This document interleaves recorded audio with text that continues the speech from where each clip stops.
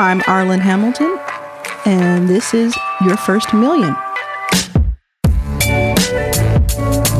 I'm a venture capitalist.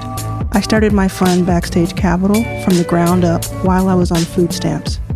I have now invested in more than 100 companies led by women, people of color, and LGBT founders. After having raised more than $10 million, people often ask me how I did it. I created this podcast so I could tell you my story, and so that together we could go on a journey and speak with some of the most successful people in the world from all backgrounds and walks of life to learn how they got their first million. And who knows, maybe I'll reach my first million in personal capital while I'm recording this series. There's only one way to find out. Let's go. Hey everyone, welcome to the very first episode of the second season of Your First Million, and welcome to the new year and the new decade. So excited to be able to say all of that, to welcome you to it. I hope you've had an amazing holiday, whether you were working or not, whether you were with family or not. I hope it's been a good time for you. If you listened to the Arlen's Note episode over Christmas, over the holiday season, welcome back, and it was great to hang out with you. If you missed anything from the first season, it's all there. It's back in the archives, and we did a top 10 episode just a few days ago, so you can go check out, of the 44 or so episodes, which ones made the top 10. I'm just elated to be in your presence again and to welcome you to this. I feel like we're family, we're friends. If you're a listener, you roll with me, and I appreciate that so much. And I hope that this year for you, 2020, and any year beyond, I hope that it's a new beginning for a lot of us. And I know that it's tough times out there, to say the least. But I hope that you take care of yourself, we take care of each other, and we roll into 2020 with this energy. I've already seen it online. There's this 2020 is going to be my year, and there's no stopping me. I love that energy that I'm seeing, because there's something impactful about that 2020 that people, it's a rare year, so people are really ready for it. If you're not ready for it, listen to a few episodes of Your First Million and get a little bit inspired, and let's go together. Let's get there together. I'm so looking forward to it. All right, so this episode, Jameela Jamil. Okay, what can we say about Jameela? My goodness. Well, you may know Jameela from the TV show The Good Place, which is where I first learned about her. I think the very first time I learned about Jameela actually was a couple of years ago. I spoke at a Girl Boss rally. They had a rally, and Sophia invited me to speak there. And I saw Jameela speak there for the first time with my homegirl, Diane, who has been rolling with me for years, and I've been rolling with her for years. She now works with me, and we were there together. And she was like, you got to check out Jameela. She's so incredible. And so I just love what she had to say. And I then started watching The Good Place this year. Earlier this year as well, I spoke at Makers. And Makers is this really awesome event that happens in Southern California each year. And they kind of highlight several women. And I was one of the people they highlighted. There's a video online from Makers. You can check it out. I really like it. And she spoke there too. So I spoke there with Aisha Tyler. She spoke there and she gave a speech. And I remember her speech was so cool. It was so good. Look it up on YouTube. It's like she's talking about how to talk to your young son about women and about men and about sex and about growing into who the man they're going to be. And it's just incredible. It's just, she frames things in a way that's so interesting. So she's hilarious. Obviously, she's on Good Place. She's a comedian. She's an actress. She started out as a host of a show in England. So multifaceted. Also a writer. You'll learn more about that in this episode. And now she's just kind of dedicated her life to activism and standing up for the underdog. and takes a lot of heat for it online. And so I wanted to ask her about that. And I really, this is your first million, so I wanted to really focus on the money part and the attention part, because it's millions of dollars and it's millions of followers. So that's what we talk about in this episode.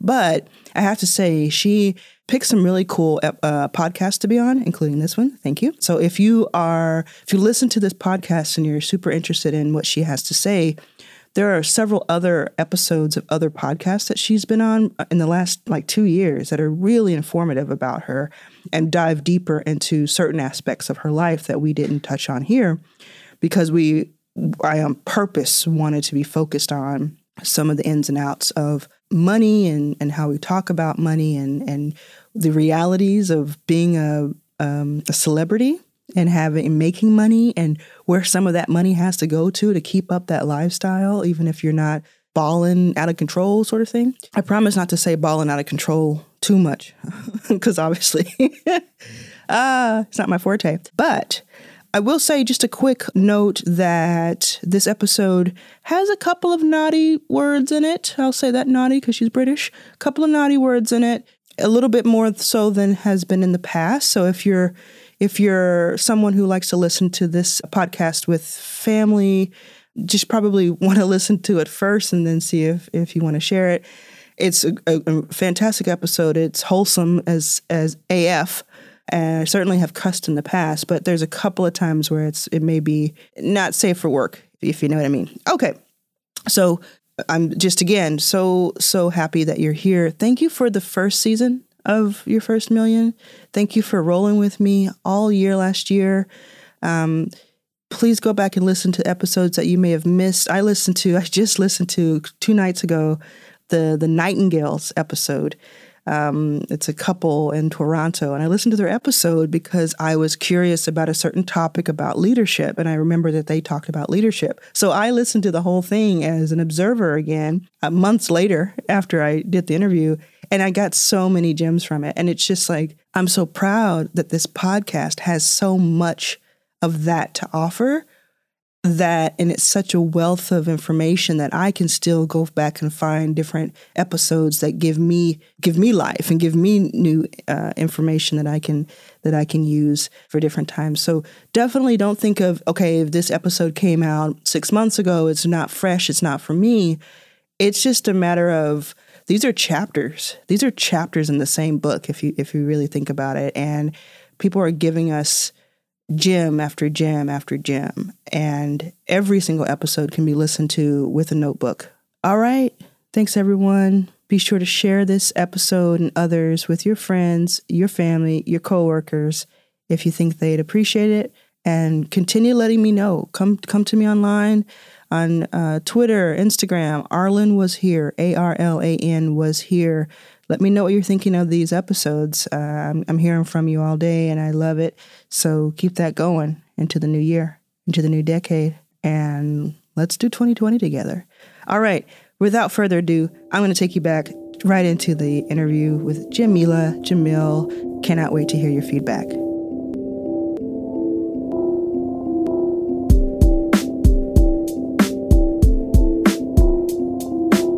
My name is Jamila Jamil. I'm an actress and an activist. Every time you tweet, whether you're saying the sky is blue or you're daring to say, could the sky be green on another dimension, you're getting all of this feedback. And you get so much love. Yes. Is that what's countering? Is that what's allowing you to take the other stuff? How do you sift through that? I think I've been on Twitter a long time, and I've been kind of some form of well-known since I was about 22, which was 11 years ago, but that was just in England. Coming to America and hitting the mainstream was a big shock, and I went from 100,000 followers to 1 million followers in a matter of months, which happened very fast. It's a lot of people, it's a lot of ears and eyes on you. So I think I've had a bit of time to get used to it. But also the whole point for me as an activist is that it's not really about me. And so it's none of my business what other people think about what I say or if they like me or not. I'm not here to be likable. I've been under so much pressure as a woman, especially as a brown woman, to be liked by everyone and be appeasing and placating, that I just don't think it's important for me anymore. It's not a priority. All I care about is change. So the fact that I'm able to move a global policy on Facebook and Instagram, great change. We're working at the moment with other giant platforms to create similar changes with them. Talk about that. I managed to make it impossible for minors, anyone under the age of 18, to see cosmetic surgery promo or any kind of detox or diet products being sold to them. And if you are, and regardless of your age, if someone is selling you something that has a radical claim that isn't backed by the FDA, then it would say something like, those kind of melt 30 pounds in 21 days. It's a false claim. No product can do that. And then that can also be reported and taken down. So we've made social media a safer space for young people, especially those who are vulnerable to eating disorders. And then I managed to get a bill into the Senate, 2 bills into the Senate. One is against Photoshop. So it's a tax incentive for companies that don't use Photoshop to promote their products. And 2 is to get the eating disorder rhetoric and the diet and detox products and muscle building products off the shelves and off the internet for people under the age of 18. No, those bills are they in They're effect? being passed around at the moment. They haven't been passed yet. But I think it looks like we have a lot of support. We'll find out in the new year. We're working in partnership with some companies and with Harvard Stripes. And so it looks very positive, and once we can pass it in Boston, we'll take it across the entire country. And so seeing these palpable changes happen is what makes the negativity seem irrelevant to me. I don't like a lot of people either. It doesn't affect their lives negatively, so they don't have to like me. That's fine. We probably wouldn't get on. That's all right. Social media is also just a place where people say a lot of shit that they don't mean because they're having a bad day. And I've been that person who's had something bad happen to me, and I've gone on Twitter and then just said something vitriolic. So I just want to project it somewhere where it feels like it doesn't matter and it doesn't count, but it does. So there's a lot going on here. You're an activist. It seems like that's at the forefront for you now. By a mile. Part of it being at the forefront is now your show, The Good Place, which I didn't get into early. I think I was building the fund at that point. That's fair. I got into it this year and I binged it like hardcore. And I love it. It's like my top 3 shows of all time. Like, I love it. And because it's, it's super clever and smart and all that. But it's the last season. So have you already filmed the ending? Yes, we finished it back in August. Okay, so I'm so glad that you're here to tell us what happens. Go. Oh, sure. No, there's a laser on me at all times, and I'll be taken out as soon as I start telling you the ending. Anywhere with windows. I'm not safe in here. Wow. It's specifically Mike Schur with a laser on all of us. But it comes back in January, and I know where I'll be in January. But I love that it didn't seem sad when it was announced. I mean, for me, you're on the show. But it was more like, this is the dignity of the show, and we're not going to drag it out for 10 years. What do you think about that? It was great. Well, no, it was great I come from a country where we finish things almost too soon, way too soon, because I don't know if it's a fear of failure. I guess there's an ethos of leave while there are still people at the party, but I like that. And so it was amazing to be part of a show that was so high concept that we very easily could have just eaten ourselves with the story. You've seen it happen before when someone carries something on for too long. And I think that Mike made the integral decision to end it where he envisioned it. And to know a year in advance that was going to happen meant that we got to savor the last season. I think the thing I feel really sorry about with a lot of casts is that they don't get to know that they're doing something for the last time. So they take it for granted, and then they find out months after they finish filming when it's too late and they don't see each other again. So we got to really soak it up and really got to invest more so than ever, probably, in the show. Would you do another series like that, or another sitcom series? I do it with Mike Schur. I don't know anyone else I could think of spending that much time with. He's such a great boss, and he created such a special show. Yeah. So I would do anything for him because he changed my life. But I don't know. These are big shoes to fill. I don't know how we pulled off what we did, but it was incredible. Every episode, because of the nature of the show and just because of the writing and everything, every episode meant something, and every minute had to count in the episodes, mostly because people were paying such close attention, I would imagine, along the way. And each episode feels like a season. Yeah. So much happens. So it's much wild. happens. We burn through material. Yeah. Do you feel like you've changed since you started? Because I would imagine being on that show, it's like life lessons, but you just start to think about things. I think that's like morality and all of that. Did change some of your worldview? I think I was already fairly aligned. I think all of us were fairly aligned already with the way that Mike Schur saw the world. And so I think we all had pretty good moral compasses and fairly decent philosophies. I think something that I really learned was that I play this insufferable, weirdo Tahani, and she's ended up in the bad place because she's so obsessed with other people's opinions of her. And I think that had a really big impact on me, seeing how much it navigated her life and questioning how much it was navigating mine. And that gave me the final fuck it to just stop caring. And that's made me the activist that I am now. Well, that's where big. I can talk to senators and world leaders and giant corporation owners and just tell them exactly what I think about what they're doing. And that's never happened to me before. So I don't know if that would have happened without me having Tahani as the example of what not to be. Yeah. I think I would say that's huge. That's huge. Thanks. For me, it was also big just to play a South Asian who wasn't being stereotyped as the typical South Asian you see in Hollywood. I just got to be a woman.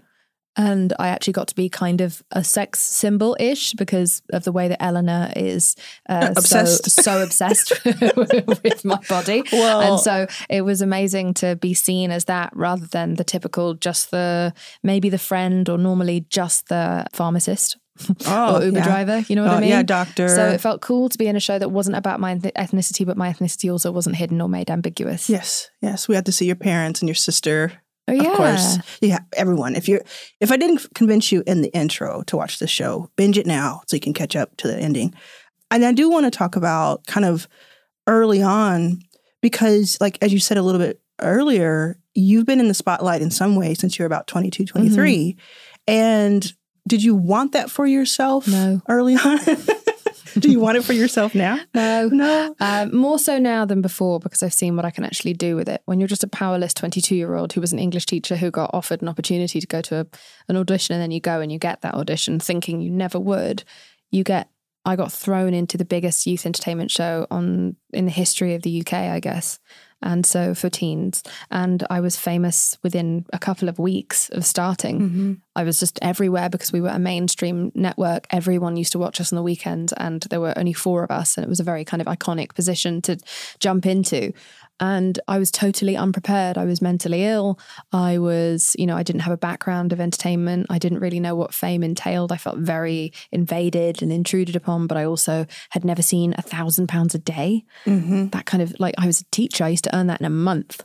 And so the money kept me there. And also there was a part of me that I've been an activist already for 3 years that felt like, oh, well, maybe I can do something with this. Yeah. Were you ever Tahani, though, with all the celebrities around you at 20-something? No, although maybe I would have seemed it, but I didn't. I'd never really used to get along with that many celebrities. I think this is going to go badly, but fuck it. A lot of people in this industry come into this industry for reasons that lend themselves to incomplete feelings of theirs as children. There's something missing and they go to look for fame to fill that void. And that creates some really strange and interesting personalities. There's a lot of egos, a lot of narcissism. So I wouldn't say I ever really fit in that much with this industry, but I always had an a different motive, which was to try and raise awareness about the things that had messed me up as a teenager and to stop other people from having those same problems. So I was called an it girl by the industry, even though I really didn't have any personal traits other than my looks that would have lent itself to that. And I was a DJ. So really I was Jason Mendoza, not Tahani. It's just a trashy DJ. I mean, there's worse people to be, by the way. I didn't have his cheekbones. Yes. But, other than that, I think I was manny. I've had a very confusing year, I have to tell you. Between him and the guy in Watchmen, it's a lot. I don't know what is what. So does that make any sense? It makes all the sense. I don't mean it to sound ungrateful. There's tremendous privilege that I never had access to. I grew up super poor, and to be able to afford nice stuff, like nice food and a safe place to live is great. Yeah. And to be able to make the change that I want, but also fame. I worry about how much kids want to be famous just to be famous because they have no idea what the downside of it looks like and how it corrupts your soul. If you aren't very, very lucky. All my friends are people I met when I was a teenager, and they're still my friends, and they live in my house now with me. Oh, so we live in like a commune. That's the secret right there. Yeah, and so because of that, I haven't gone insane. Exactly. Yeah. And when you came out here, according to Wikipedia, which is law. Oh yeah, it's law. You came out here to be a screenwriter. Yeah. And is it true that you just kind of showed up and hey, I'll be a screenwriter, and then someone just said, hey, there's this show, and you're like, oh, I'll go check out the show, and then there you are? Yeah, it's as uncharming as that. Yeah, I wrote a screenplay. I sent it to someone that I'd met out one night and they were like, send me your thing. And you think, fuck it, this is never going to go anywhere. But you do it just in case. And she was like, I really genuinely like this idea. I'm going to send this to a manager I know. I go and get the manager. And the manager at the same time happens to be the company is producing The Good Place. And they need an Indian. And I guess Aziz was busy. Yeah. So Priyanka was already on Quantico. Boom. So I was available. Mindy was doing Ocean's 8. Yeah. And so there were none left. This is funny. So I went in and I got it. What happened to your screenwriting? Do you still do that and you still like that? I haven't had time because activism has taken over, but I'm now putting the idea of mine back into motion. Yeah. And now I have way more access than I had before. So it's actually easier and no one made the idea, which is great. All these years I was like, someone else will do this and no one did. Yeah. Maybe that's because it's a bad idea, but maybe it's not. You never know. And so, yeah, that's something that I'm going to start developing again this year. Yeah, I'd love to see that. I'd love to see that happen or something that you write happen too. Thanks. Yeah, that'd be cool. So hopefully it's less of a mess than my Twitter. Well, I mean, with writing, what is it? The pen is mightier than the sword. Like with writing, you can you can propel so much into the spotlight. You can be whoever you want to be, et cetera, et cetera. Then you can affect and help a lot of people too, or make people laugh, and that does a lot. I want to talk about, for anyone who's listening who perhaps is aspiring actor, writer, something in that world, the day you go on set, like, you know, at 23, are you rolling in it? Like, are you instant millionaire? No. Yeah. So far from. My story in particular is so stupid because I was so bad with money. I was never raised to understand money or credit, or I didn't know anything. I really didn't know anything until maybe 2 years ago. So I've gone a long time without being educated about finances. It's so amazing that I learned more about igneous rock at school than I did about how to actually look after myself in the real world. This is something I feel very passionate about educating young people about next year so that they don't end up like me. No, you earn good money for your age when you start.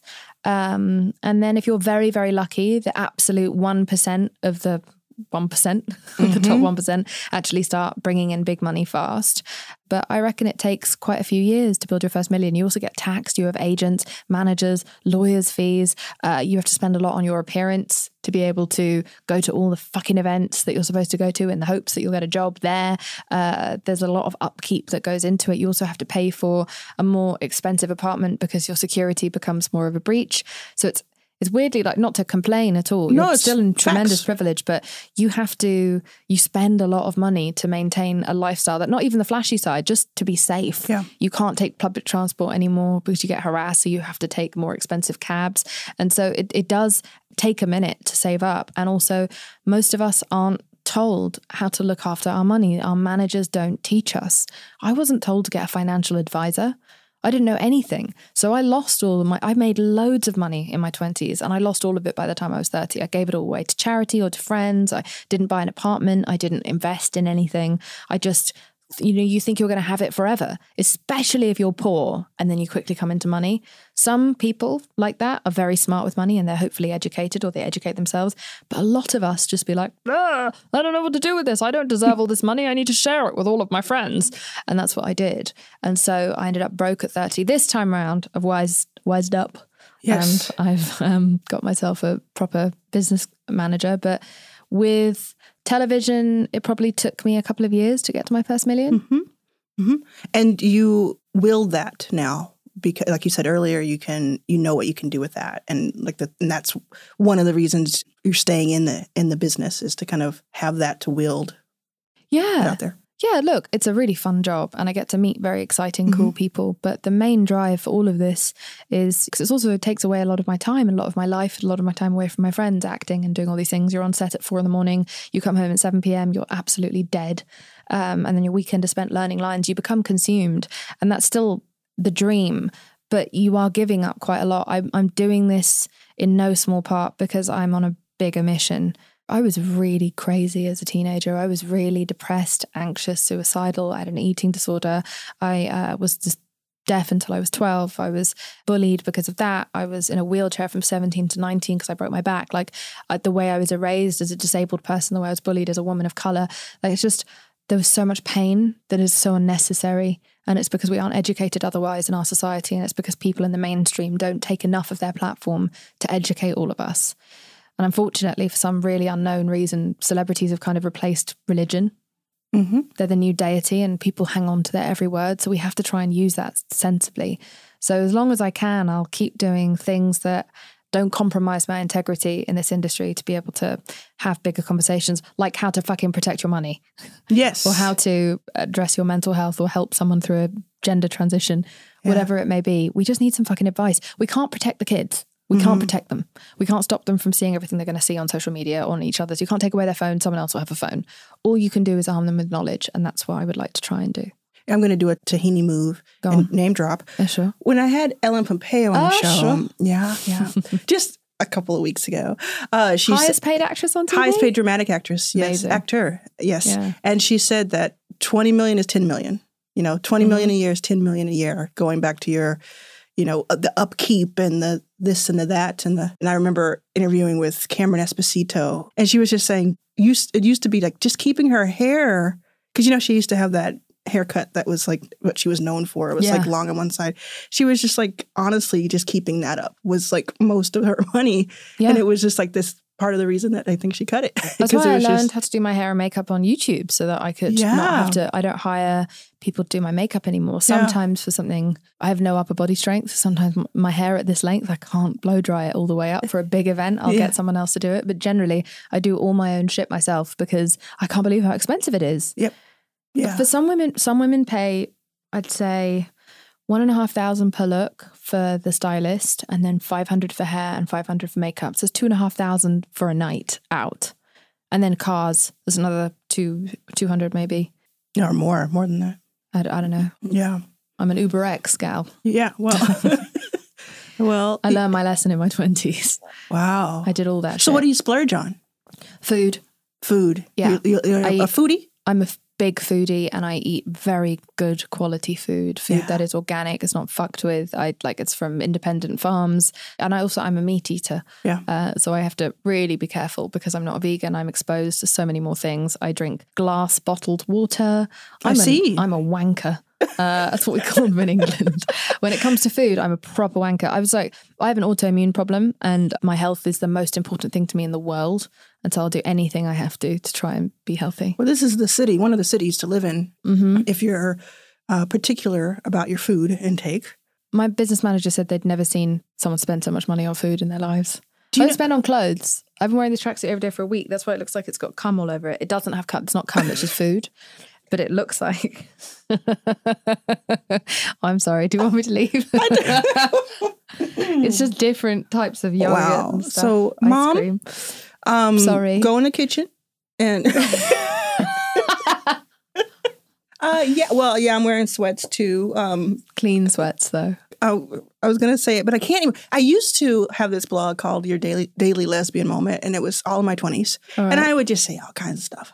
And I just stopped myself from saying a word because I guess I'm older now. I don't know what's going on. I don't like it. I don't like it at all. What do you mean? You've become proper? I don't like it. You don't like the words? Yeah, I don't like being more Oh, you proper. Don't like being more prudish? It also has to do with more people are paying attention, Oh, yeah. to what I'm saying. So. I know. I just can't filter myself at this point because all your lies, all your truth is coming out. It's all on the internet. Yeah. All my shit is all over the internet. It's all coming up. It's coming out. Yeah. So I may as well just be myself anyway.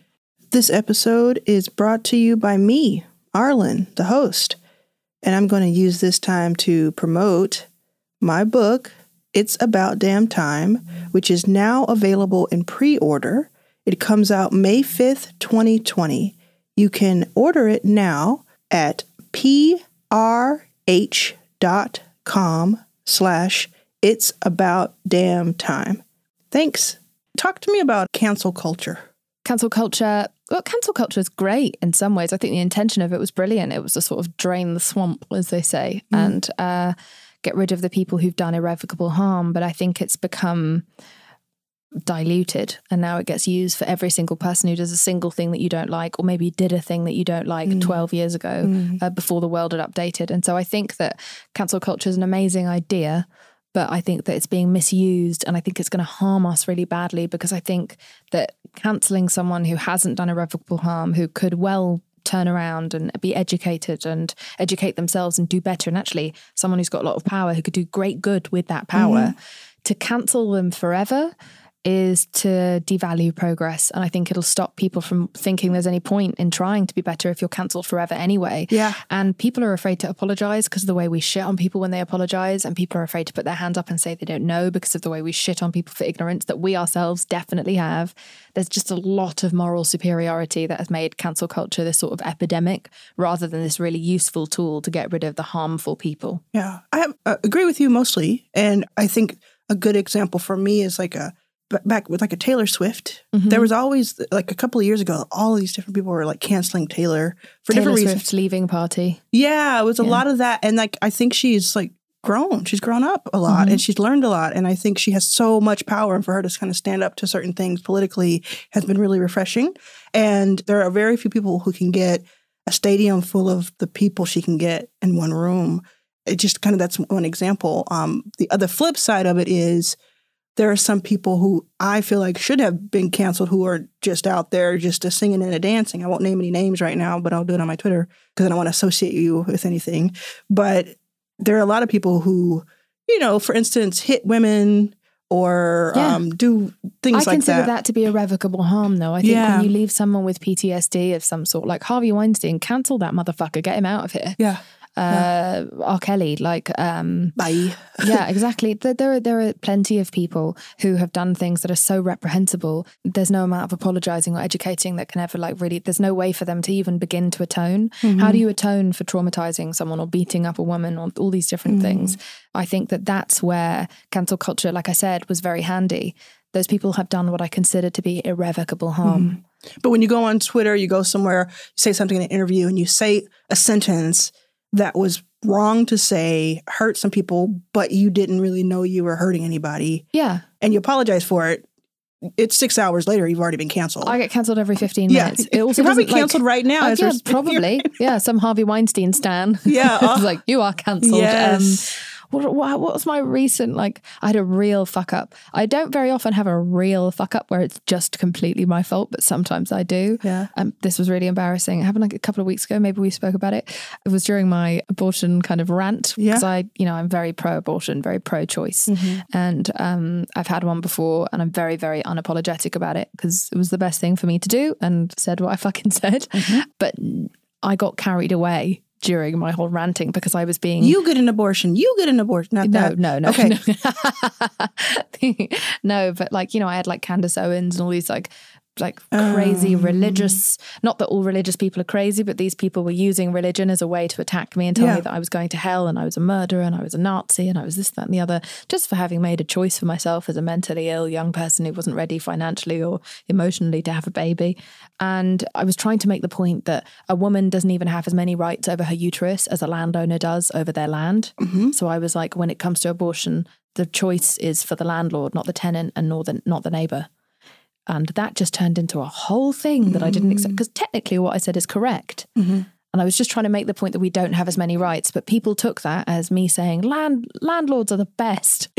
Fuck tenants. Yeah. And it became a fight about capitalism, and people just cancelled me for this one analogy that was fair enough. It wasn't perfect. It wasn't a great analogy, but I was just trying to say something about abortion that got turned into an argument about capitalism. For someone who's been canceled so many times, you have had many reboots. I mean, you're here. Because it doesn't work. Yeah. Harvey Weinstein's at a dinner with some blondes right now. I hope he's not. Actually, he looked pretty frail. We saw him at that party recently when that stand-up comic had to get up and talk about how disgusting it is that he was there and he was surrounded by young blonde women. Yeah. Cancellation doesn't work. Chris Brown is still singing. Do you know what I mean? Yeah. All these people, they're still, you have all these actors. I think Casey Affleck or something, he still continued to work. Emile Hirsch, he continued to work after he strangled one of my best friends in front of so many witnesses and got jailed for 15 days. And then we had it expunged from his record and continued to make movies within months of that happening. Is that public knowledge? Yeah. Okay. Just want to make sure. I'm out here trying to be your financial guide and your legal. No. That's all out there. My God. Yeah. It's if you Google him, you'll see my face. I went. Oh, you went ham. Yeah. Okay. I should have known. Yeah. Well, you got cast in Once Upon a Time in Hollywood or whatever. That Quentin Tarantino he sure did. Film. Yeah, he sure did. And I was just a bit all the other people in this film wore their fucking Time's Up pins and wore all black to the Golden Globes. Why are they with someone who never apologized to my friend for what he did, never paid for her therapy?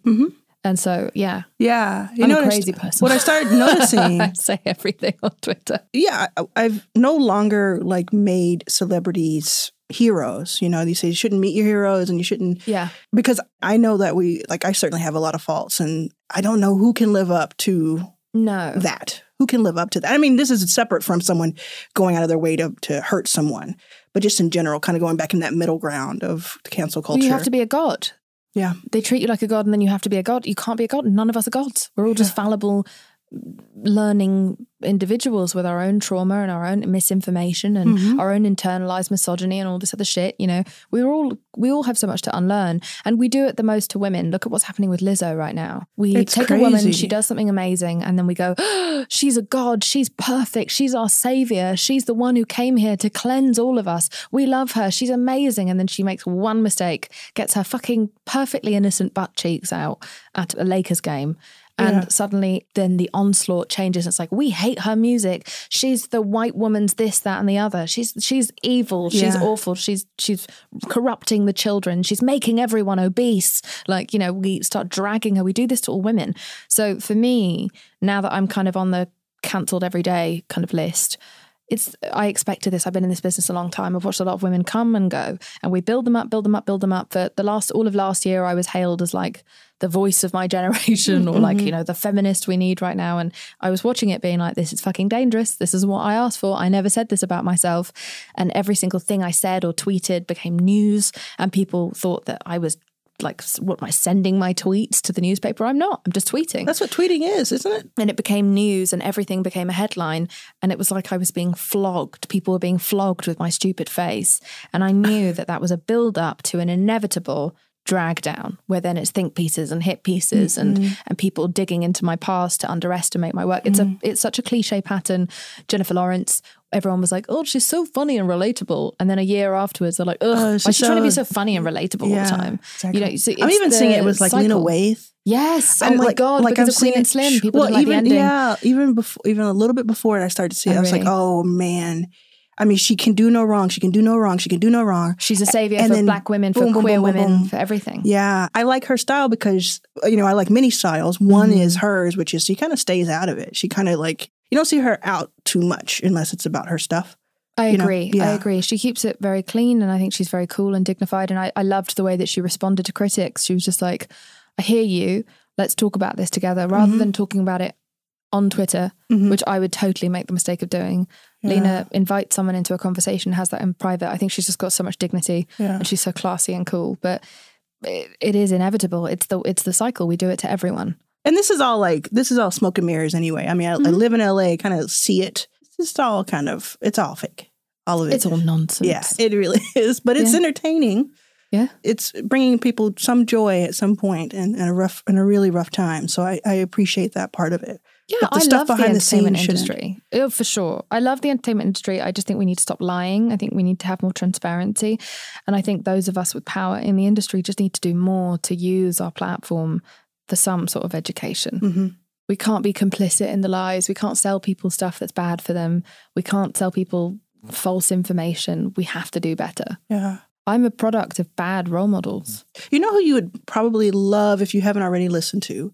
Have you listened to the Dolly Parton's America podcast? No. It just came out like this fall and it's ending now. And it has interviews with her, very candid interviews with her, because the host's father is one of her doctors. So they have that kind of intimate thing. But it's like it's about her world. And it's so interesting because at first I thought it was going to be, okay, it's just about how she became, you know, Dolly Parton. But it's more about, delves into things like, you remember at the Emmys where she kind of stayed kind of quiet when Jane Fonda and Lily Tomlin were talking about Trump. And she was just like, I just want everybody to get along. And one of the things she said, because a lot of people lost some faith in her because she wasn't speaking against Trump, one of the things she said was, you know, we should pray for him and that sort of thing. But then you start to learn in this series, she said something like, when you know better, you do better. And so she has kind of the weight of the world on her shoulders when it comes to what her audience is and what she can say out loud and not alienate them and make them feel bad. But even she in her, 70s or 80s, even she is saying, when you know better, you do better. So this is why we took the word Dixie out of our title of our show, you know? And it's just really, really compelling every episode. It's like 8 episodes. I think that's really important. I think that we're in this really bizarre and unhelpful political climate where the way that we talk about each other on opposite sides is just so unhelpful and so dangerous. You know, the way that the right talk about the left as these sort of like idiotic liberal snowflakes, and the way that the left talk about all Trump supporters and all conservatives as if they all actively want children in cages in the border and they all are hateful, dangerous, evil people. I understand the frustration with anyone who can support someone who has such dangerous policies in mind, but they're not all evil or stupid. On either side. The way that we've started to talk to each other is just not going to invite any kind of conversation. We just abuse each other. And that's what we're seeing more and more of. So, you know, I am someone I'm a liberal. I am a liberal. I try not to bring my politics into my Twitter too much. I'll talk about social politics all the time or specific political things. Who are you voting for? I mean, it's kind of a joke, but I'm from England, so I'm not voting for anyone. But you can't vote here? I can't vote here. After all the work you've done for our country? Well, I don't involve myself in American politics. I don't have enough of a background. I do know that, like I said, I'm a liberal. I'm on the left. But I, with my own country, I was pro-Labour because I don't believe in the conservative values. I don't think they are for the people. I was very upset to see the outcome of the vote, but you know, also I don't shit on the people who voted for the Conservatives because I also understand that they didn't trust the left to be organised. The left aren't organised, not here and not in England. We keep nitpicking each other and fighting. There's a lot of competition, there's a lot of infighting on the left, and so therefore they look unstable. And that's what makes people sometimes vote for the right. It's not because they love all of Trump's policies. Sometimes it's just because they don't think that the left can get their shit together. We do need to be better. In 2020, we need to come together more. We need to stop competing with the oppression Olympics. We need to hold each other up, really hold each other up, not leave out disabled people, not leave out trans women, not leave out black women. You know, there's just... I definitely feel a lot of frustration, and because there's so much for me still to learn, I try not to get too politically engaged on Twitter, but I definitely make my feelings known on things like abortion or trans rights. Yes, because you say one thing and it sends waves through. If I get it wrong, I misinform. How many people are on my platform now? I've got 2.6 million on Instagram, 1.1 million almost on iWay, and 1 million on Twitter. So that's 4.6 million people I could misinform if I get this wrong. And I don't think nutritional advice or political advice should come from anyone who doesn't really know what they're talking about. I'm going to switch gears just a little bit. I have a vision. Like I had a vision. And it's not like a vision like, you know, I play with crystals or anything. Not that there's anything wrong with that. But it was like sometimes I get these flashes. I had them when I was starting the fund and they came true. And I see you being, I think your next act is definitely movies. Oh, Do really? you have any interest in that? Yeah.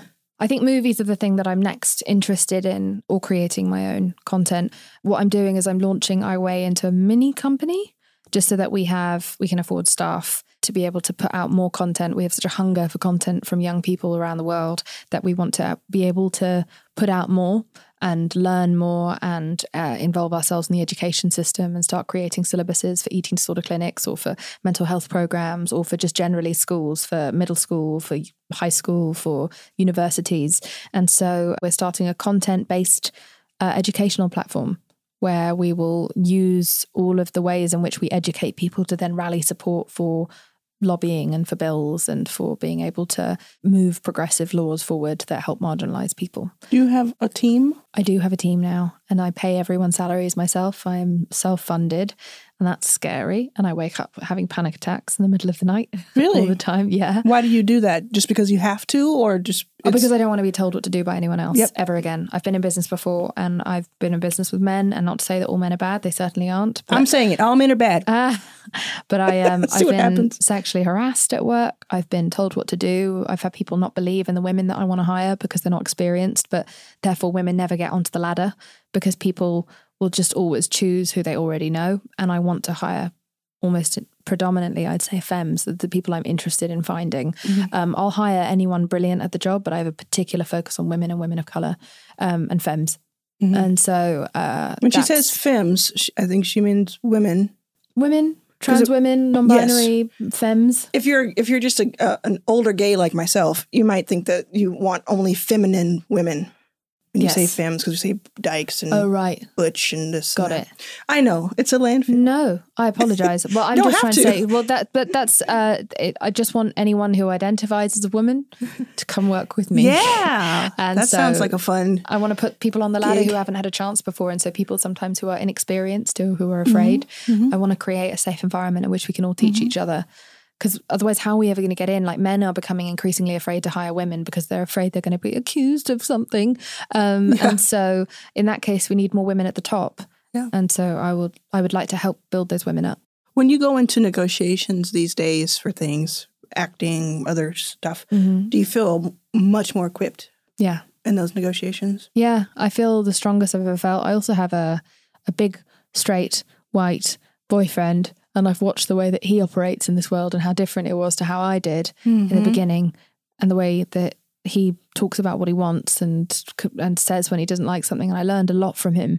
And so I've sort of learned how to almost imitate white male privilege, which has been amazing. I'm telling you, I have something called augmented privilege. It says augmented reality. I have been siphoning privilege for the past 4 years. Great. And that's how I have my fund. Yeah. I just look at across the table, see the mediocre guy, not to say that your boyfriend's mediocre in any way, but the mediocre guy across the table, and I just say, oh, God, they're asking for everything.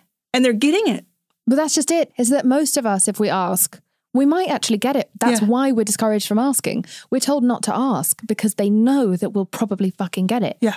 So that's why I never asked for anything. I should have just treated, behave as though I was lucky to be in any room that I was in and thank you and yes, please, and jump how high, how many times. I didn't know that I had a right to say no. Yeah. I didn't know I had a right to say more. That's what Nicki Minaj said. She said if she had settled for the pickle juice at the photo shoot that she was given once and didn't walk out and say, F y'all, she would have still been drinking pickle juice today.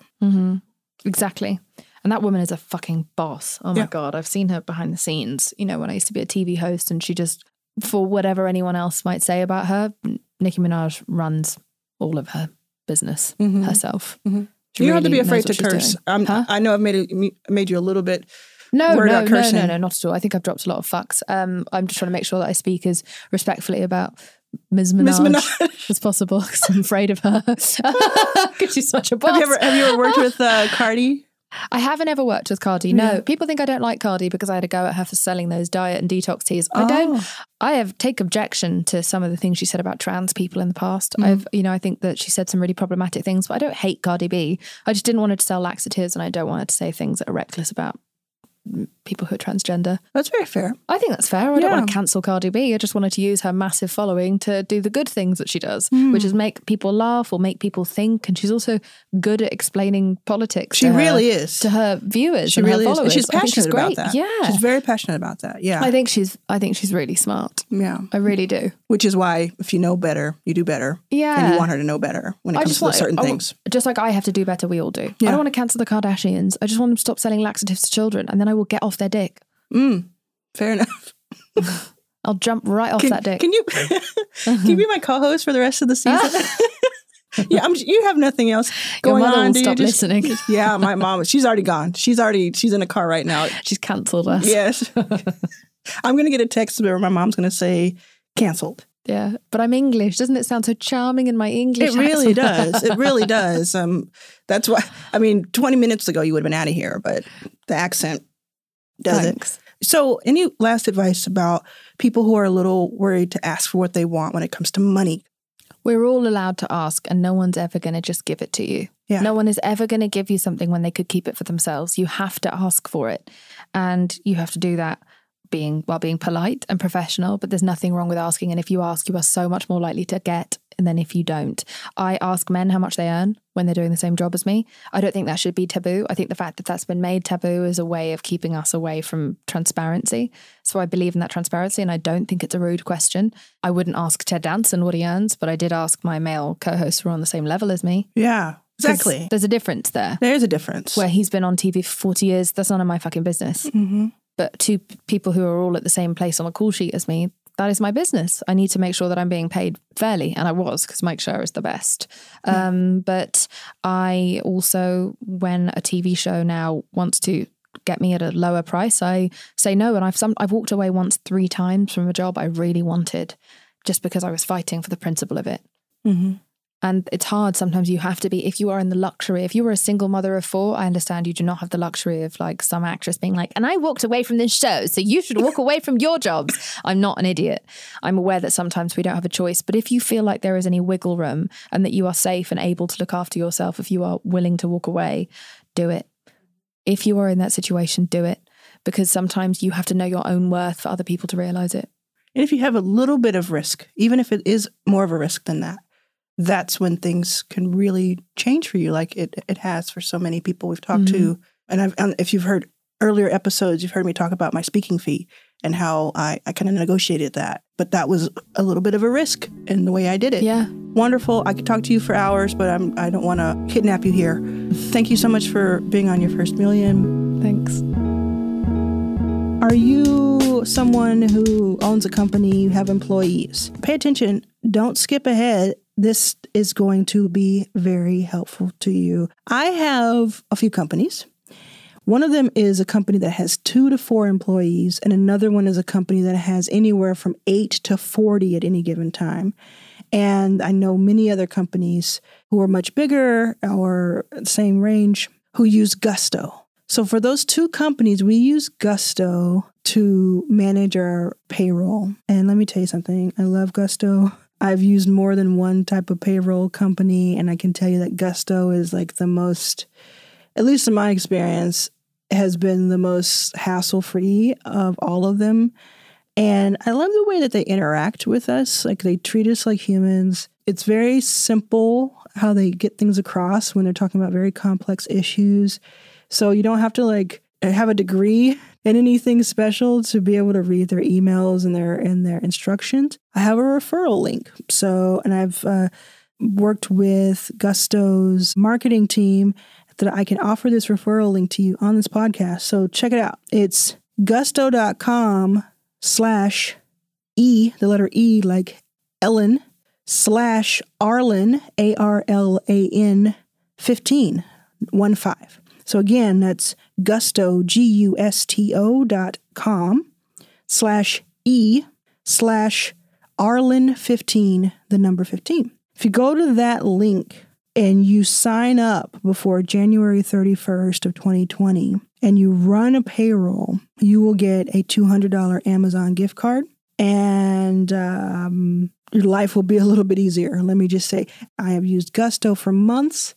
In 2019, having switched over from another brand. So whether you're a 2-person team or a 2,000-person team, I would get in touch and check it out.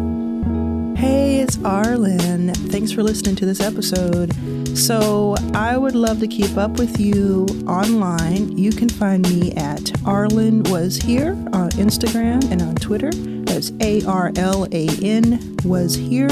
I cannot wait to continue this conversation with you. You can also pre-order my first book. It's called It's About Damn Time. You can pre-order it at your local indie bookstore. Please do that. Feel free.